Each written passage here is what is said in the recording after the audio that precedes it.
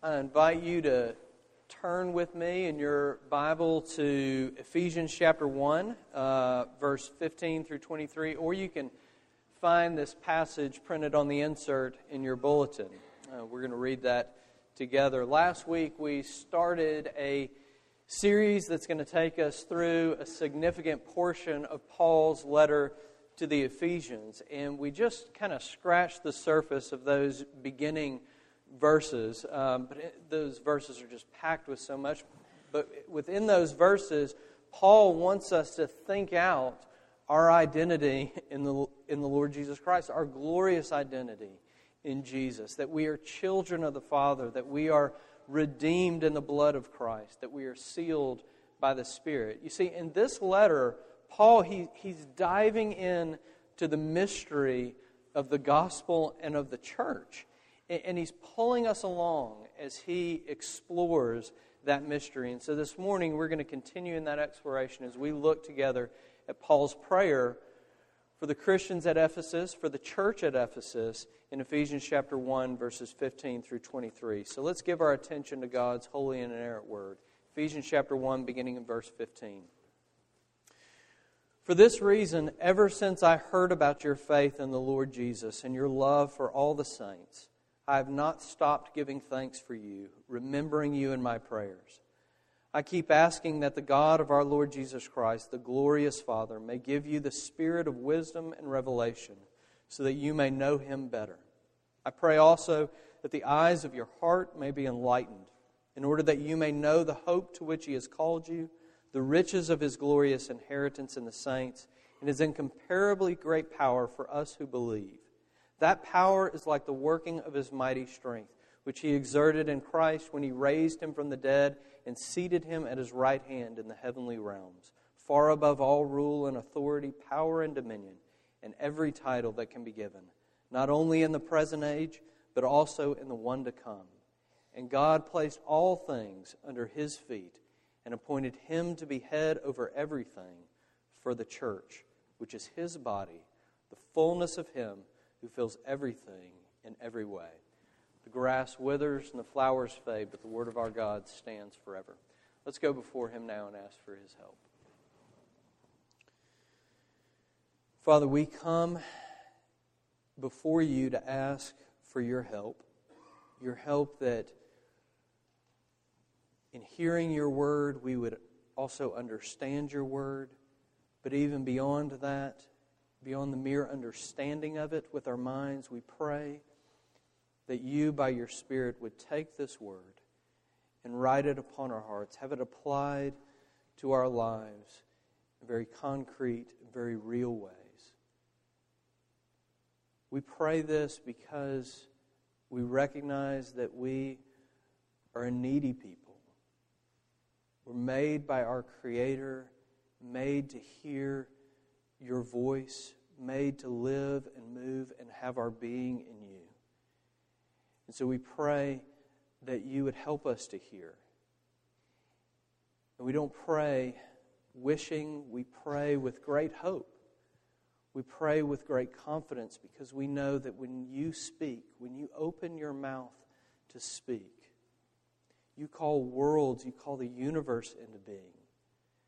Father, we know from reading the Gospels that when Your Son, God in the flesh, came and walked this earth, it was by the power of His voice that He spoke to the blind and they received their sight, to the deaf and they were made to hear, to the lame and they were made to walk.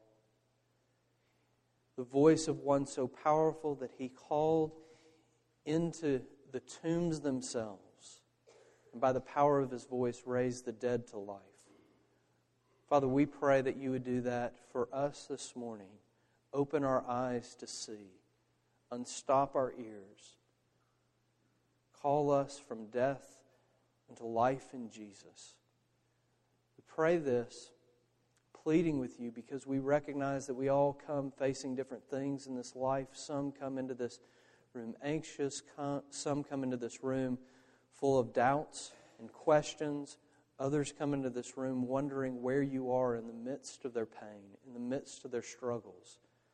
Some of us come into this room and our questions aren't mainly philosophical, but are very, very personal, wondering if it can be true that you love a people like us, because we know how broken we really are. Father, I pray for all of us this morning as we look at your word, that you would help us to see that we're really all the same, despite what it may look like on the outside in our lives, the different circumstances that we face. The truth is we're all far more broken than we know, far more fallen than we could even imagine. And so we all need the same thing. We need Jesus. We need to know that though we're far more broken than we can imagine, in Him we are also far more loved and far more secure and far more accepted than we could have ever dreamed possible. Help us, we pray, to see and to hear this good news. It's in Jesus' name we pray. Amen. Now, I know it's a few years old, but most of you have probably seen the movie before, the movie Seabiscuit. Maybe you've seen it by now. But it's this story, right, about this famous racehorse named Seabiscuit in the Depression era, just to jog your memory. And what makes this story unique, I guess, is that this horse, Seabiscuit, right, was not initially considered to be a quality racehorse at all. In fact, this horse was kind of just written off. He was treated very poorly. If you watch the movie, seen the story, all that kind of stuff. He's really just used as a sort of prop for the training of other horses, racehorses actually. Well, there's this one scene where the wealthy investor, Mr. Howard, right, he wants to go and get a look at a horse that he's going to potentially buy. And so he's decided that he wants to buy this racehorse, so he brings this trainer along with him as they look at this horse. And the trainer wants him to look at this horse, Seabiscuit. The trainer thinks he has potential and all this kind of stuff. And there's this jockey in the story. Remember, his name's Red Pollard. And Red Pollard's job in this scene is really to get on this horse and ride it on the track and kind of show it off to the potential buyers. And so here's this scene. You got Mr. Howard and his wife and the trainer, and they're standing at the edge of the track as Red Pollard gets on this horse and begins to ride him on the track. And it just looks ridiculous, if you remember this. I mean, the horse is just weaving all over the track. It won't run in a straight line. It's chaotic. It just looks ridiculous. And it doesn't look like a racehorse at all, right? Mr. Howard's wife, she jokingly says, he seems pretty fast. And the trainer says, yeah, in every direction, though. And it just looks like a disaster. Now, all of that to set up this quote by the trainer, who starts to pontificate and talk about this horse in that scene. And he says this: he's so beat up, it's hard to tell what he's like. I just can't help feeling they've got him so screwed up, running in a circle, he's forgotten what he was born to do. He just needs to learn how to be a horse again, is what he says. And so if you've seen this movie, you know what they do with the horse. They get him off the track. They hire Red Pollard, this jockey, and they take him out to the countryside. And he just runs wide open. And somewhere in that run, the horse is reminded of what he was born to do and be. And he just takes off like a bullet, running through the countryside. See, in this section, Paul, he tells his readers that he's praying one main thing for them in verse 17. I keep asking that the God of our Lord Jesus Christ, the glorious Father, may give you the spirit of wisdom and revelation so that you may know Him better. He says, I am praying that God would pour out His Spirit on you so that you would know God better. And I'm telling you, this is what you are made to be and do. To know God personally in your experience. Not just to know about Him. Not just to know things about Him. But to know Him and be before Him face to face. You know, the Apostle Paul, he's writing to Christians, right? Verse 1, to the saints, the faithful in Christ Jesus. And I'm telling you, it is so easy for us to forget, even as Christians, what we were born to do and be. We start running in circles. I mean, we're running to anything and everything around us. everything that's within our grasp to fill us and satisfy us and ease the pain of our brokenness and make us whole. And Paul is praying that God would pour out His Spirit so that you could get back into the countryside, so that you could run free and be reminded of what you were born to do and be, to know God Himself. And so I want to talk to you this morning in this passage about knowing God, and I want us to look at this morning what we need to know, and very briefly, how we get that knowledge, how we hold on to that knowledge, what we need to hold on to. So first, what to know. Now, I already said this, but the knowledge that Paul is praying for in this passage it's experiential, right? That doesn't mean that this knowledge doesn't have content. Of course it does, but there's a difference between knowing about God and really knowing Him. You know, it's kind of hard to see this in the translation that we used this morning, the NIV, because at a quick glance, it looks like there are two prayer requests instead of just one in this passage. It looks like there's one in verse 17 that you would know God better, and then the other in verse 18 where he says that the eyes of your heart may be enlightened. But it's really just one request. Literally, the end of verse 17 and verse 18 should be translated more like this: that you may know Him better, having the eyes of your heart enlightened.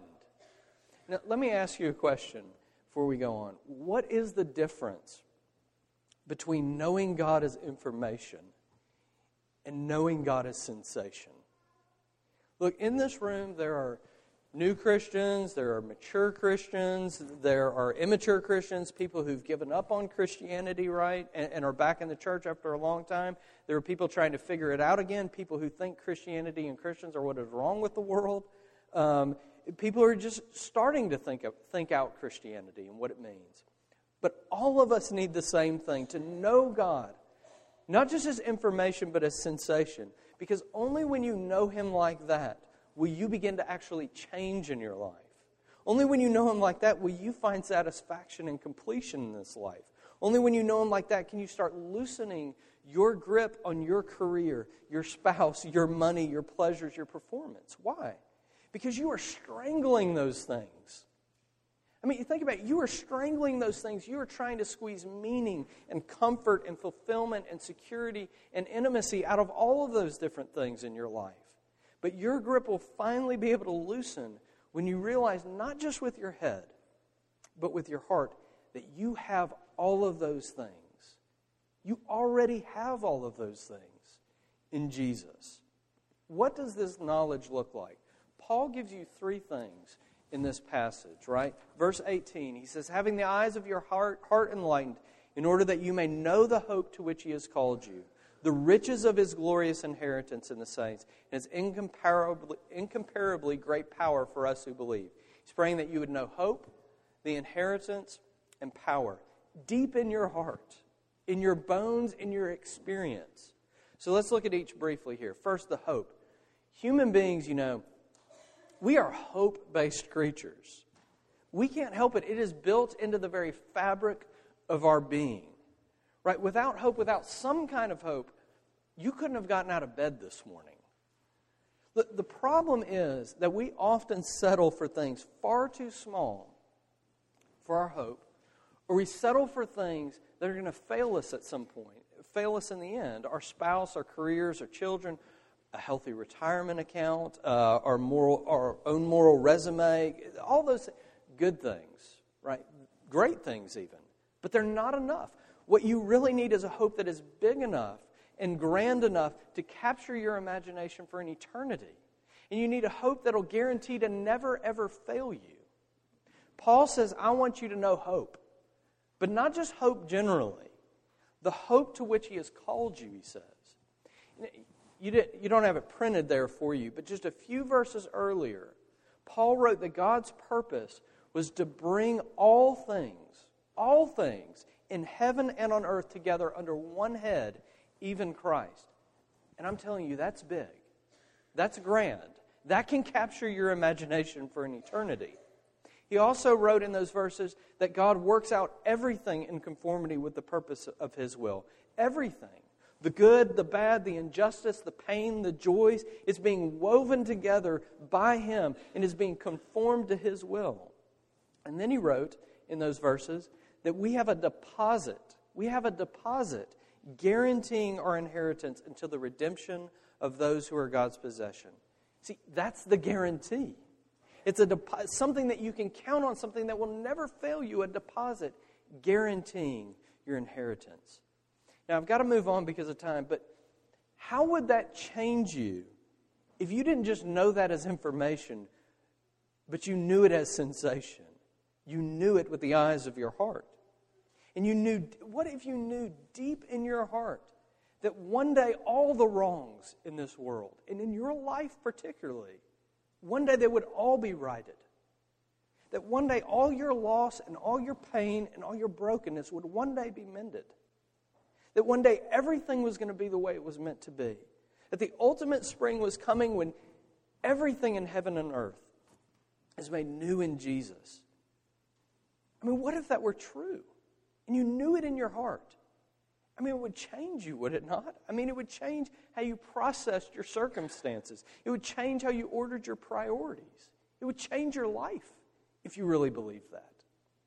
Let's go on. Second, you need to know that you are God's inheritance. I said that right. Even if you read it the first time and you thought Paul was saying you need to know your inheritance. Because, look, that's not what he's saying. He's saying, I want you to know that you are God's inheritance. Look at it. The riches of His glorious inheritance in the saints. You know, I wonder, I'm looking at you right now, I'm wondering if you're normal. And by that, I mean that you want to know that you have value, that you're significant. You want to know that you matter in this life. Just so you know, I don't often quote the singer Madonna, but she said something very insightful in an interview when she was reflecting on herself and her career. And she said this, I have an iron will, and all of my will has always been to conquer some horrible feeling of inadequacy. I'm always struggling with that fear. I push past one spell of it and have discovered myself as a special human being. And then I get to another stage and think I'm mediocre and uninteresting. And I find a way to get myself out of that again and again. My drive in life is from the horrible fear of being mediocre. That's always been pushing me. Because even though I've already become somebody, I still have to prove that I am somebody. My struggle has never ended and probably never will. And I hope you caught that her fear isn't being bad or failing or being horrible. Her fear is being mediocre, being insignificant, being forgettable. What terrifies her and drives her is that she might not matter. And Paul is saying, in Jesus, that fear no longer needs to drive you in this life. You matter more than you can imagine. You have more value than you could have possibly dreamed for yourself because God sees you as His inheritance. I mean, He owns the cattle on 1,000 hills. He owns all the mountain ranges. He owns all the oceans. He owns all the planets, all the stars, all the galaxies. He owns the universe. But He sees you. He sees you as His treasured possession. In Jesus, you bring Him delight. What if you didn't just know that as information, but you had a sense of that on your heart? Finally, Paul is praying that you would know God's power for those who believe, right? Paul expands on this in a couple of verses here, and he describes that power at length. He says it's the same power that raised Jesus from the dead, the same power that exalted Jesus to the right hand of the Father, the same power through which Jesus reigns over every rule, authority, power, and dominion, and every title. He is saying that power is for you, and it is at work in you. Do you have a sense of that? You know, I've had a lot of conversations with a lot of different people, Christians, not Christians, whatever. Just people. And one thing seems to be very common. We all want change. We all want to know that change is possible for us. However you might phrase it, and whatever you might be thinking of when you're thinking of change in your life, we all look in the mirror, and in our most sober moments, when we aren't being entirely cynical about life, we look and we say we want to change and we want to be different. Not just on the surface, but we want to know that we can change deep inside, from the inside out. And Paul is saying you need a sense on your heart that the same power that raised Jesus from the dead is at work in you. And if you get that, you can finally stop saying, God couldn't change me. I'm too much of a mess. I'm too far gone. I've crossed some imaginary line of no return. You can finally stop thinking that way when you have a sense of His power at work in your life. I know this experience has to be different for mothers and for fathers, but I'm a father, so I'm going to speak from my perspective. And granted, other fathers may have felt differently about this, but we have 4 beautiful children. 4 children that I love completely and entirely. And with all those children, I had this similar experience, right? Those 9 months of pregnancy that we went through. I mean, during that time, I knew with my head that we were going to have a baby. I knew it. Intellectually, I could comprehend it, right? I could see my wife's belly growing over time. I went to the doctor appointments. I saw the ultrasounds. I knew what was going on, right? I mean, we didn't even want any surprises. So we figured out if it was going to be a boy or a girl, and we got rooms ready and built cribs and painted rooms, and we even named our children before they were born. I knew what was going on, right? And this part is going to make some of you think I'm weird, but this is just my experience. Eventually, the birth came, right, of our daughter Kennedy and our son William, and then Caroline, and then Emma Grace, right? And I knew. I mean, it was the birth, right? But with every single one of those children, it didn't really hit my heart in the hospital. It hit my heart when we came home from the hospital. Right, when there were no more nurses or doctors or nurseries, and all of a sudden it was us on our own in our little house. These are our children. I mean, with each one, it was like a trapdoor opened between my head and my heart. I mean, and all of a sudden, what was real in my head became real in my heart. This is my daughter. This is my son. My whole life will never be the same. It became real to me. To some of you, what we're talking about this morning, this is new information. To some of you, this is old information, right? But either way, if it's just information and it hasn't fallen into your heart, it does you very, very little good in this life. Your infinite value to the King of Kings, the hope of a world, a universe that God is going to renew, the power of God to really and actually transform you. I'm asking, do you have a sense of that in your heart? Do you know God like that in your experience? Okay, second. If you don't have a sense of that, or if, like all Christians, you are prone to forget that, how do you get it? I mean, how do you move towards really knowing God, either for the first time or better, as Paul prays in verse 17? There's a 3-letter English preposition that shows up in verse 22 that I think really gets to the heart of it.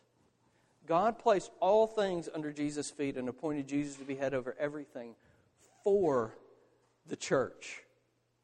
Look, Christianity does not exist without that preposition. Christianity does not exist without that preposition for. I'll come back more and deal more directly with verse 22 in just a second, but stay with me for about 2 minutes. When Paul writes in verse 17, and look back at it, that he is praying that God would give you the spirit of wisdom and revelation so that you would know Him better. What in the world does that mean? How does the Spirit help you know God better? Okay, Jesus Himself, in John chapter 16 and verse 14, He says that the Spirit's main job, His priority, is to take, this is what He says, to take from what is mine and to make it known to you. See, the Spirit's job is to make Jesus real to you. That's what He does. That's His main job. Not God in the abstract, but to make Jesus shine in the eyes of your heart. That's what the Spirit does. He gives you wisdom to understand Jesus' person and work. He reveals Jesus to you. And here's what the Spirit wants you to see that Jesus didn't primarily come to be a great teacher, though he was. That he didn't primarily come to be an example to you of morality, though he was. That he didn't come to inspire you with love and sacrifice, though he did all of that. Jesus primarily, he came into this world to be a Savior, to be a substitute for you, for his people. He came to live the life you could not live. He came to live a perfectly righteous life for you. He came to die the death you should have died. He came to die for you, for his bride, for the church. To know God, to be before his face, to find the freedom of knowing what you are made to do and be. You have to know what Jesus has done for you. I mean, this good news, the gospel, it isn't the ABCs of the Christian life. It is the A to Z of the Christian life. It's everything. It's where you start. It's where you go. It's where you finish. The goal of the Christian life is not to get beyond the cross, but to go ever deeper into it. Only when you do will you begin to get a sense on your heart of your incredible value to God, the hope to which he has called you, and his power that's at work in your life. Now, before we end, let me come back to verse 22 and speak to that a little bit more directly. It says, "And God placed all things under his feet and appointed him to be head over everything for the church." Let me read to you from one commentator. "The universe is being constrained in its course, bent in new directions for the good of the bride of Christ. As much as our perceptions may seem to deny this truth, the battles that rage, the leaders that rise, the events that occur do not thwart his agenda. History inexorably marches forward toward the triumph of the Church of Jesus Christ. He is using all things, including the tragedies of a fallen world, to shape and reshape the world for her sake. The whole creation is being conformed to purposes that serve the glory of Christ's church. This is a compelling reason to be a part of the church. The entire world is Christ's bouquet to his bride, the church." Now, I'll say this quickly, but please pay attention. Jesus came into this world and lived and died for his bride, the church. Not the building, not the institution. The community of broken, messed up people like you and me who are in desperate need of a Savior. That's what he came to do. But the story does not end there. Jesus not only died, but he was raised and lifted up over all things. And even now he reigns over all things for you, his bride, the church. I've said this to you before, but we have lots of questions that are unanswered in this life. And I don't think any of them are bigger than this. How can God be good and in control of all things? How can he be God? And there be such evil, such pain, such injustice, and such loss in this life? I don't want to diminish that question at all because it's a hard question. It's a real question, a question that I cannot answer for you fully this morning. But I do know this. It's the wrong question to take to the Bible. Because the Bible is answering an entirely different question. The question of what a good and all-powerful God is doing about the evil and the pain and the injustice and the loss in this life. And if you are resting in Jesus, Paul is saying that you can know that Jesus is weaving all the good and the bad, the joys and the pain, the evil and the suffering together for the good of his people, the church. See, even if you're not a Christian this morning and don't know if you can believe it or not, that still sounds pretty good, doesn't it? Sounds pretty good to me. And maybe if you are a Christian and you found yourself so beaten up and so broken, running in circles and forgotten who you are, you're probably thinking, all this sounds like pie in the sky stuff. So how can you know that it's true and have a real sense of it on your heart? How can you have confidence that everything that has happened is happening and will happen in your life in the world? It is being woven together into Christ's bouquet for the church. How can you know that? Look at Jesus. I mean, on the cross, it would be very hard for you to find another picture of such gross injustice, evil, abuse, pain, loss, and suffering. The perfect man, all alone, completely deserted, crucified, and put on display for crimes he did not commit. terrible. But even as Jesus was torn apart on that cross, in Jesus, God was pulling all things together in Him. You have hope because Jesus lost His Father's smile on that cross. You have an inheritance because Jesus gave up His inheritance for you. You have power because He conquered through weakness for you. Let's pray together. Father, we come before you now and pray that you will take the words that come out of my broken and stammering mouth and that you will drive your words straight into our hearts. That we will realize that what we desperately need in this life is to know you. Not just to know about you, not just to know you as information, but we desperately need to know you personally, intimately. We need to know you in our experience. Father, we pray that you would indeed pour out your Spirit. Pour out your Spirit of wisdom and revelation so that we would know with the eyes of our hearts the hope to which we were called to, that we are your inheritance, that we would know the power that is at work in us, the same power that raised Jesus from the dead. Father, give us your Spirit. Give us your Spirit, we pray, so that we would not seek to go beyond the cross, but only deeper into it, that we might know Jesus, and that in knowing Him, we would know you. For it's in Jesus' name that we pray. Amen.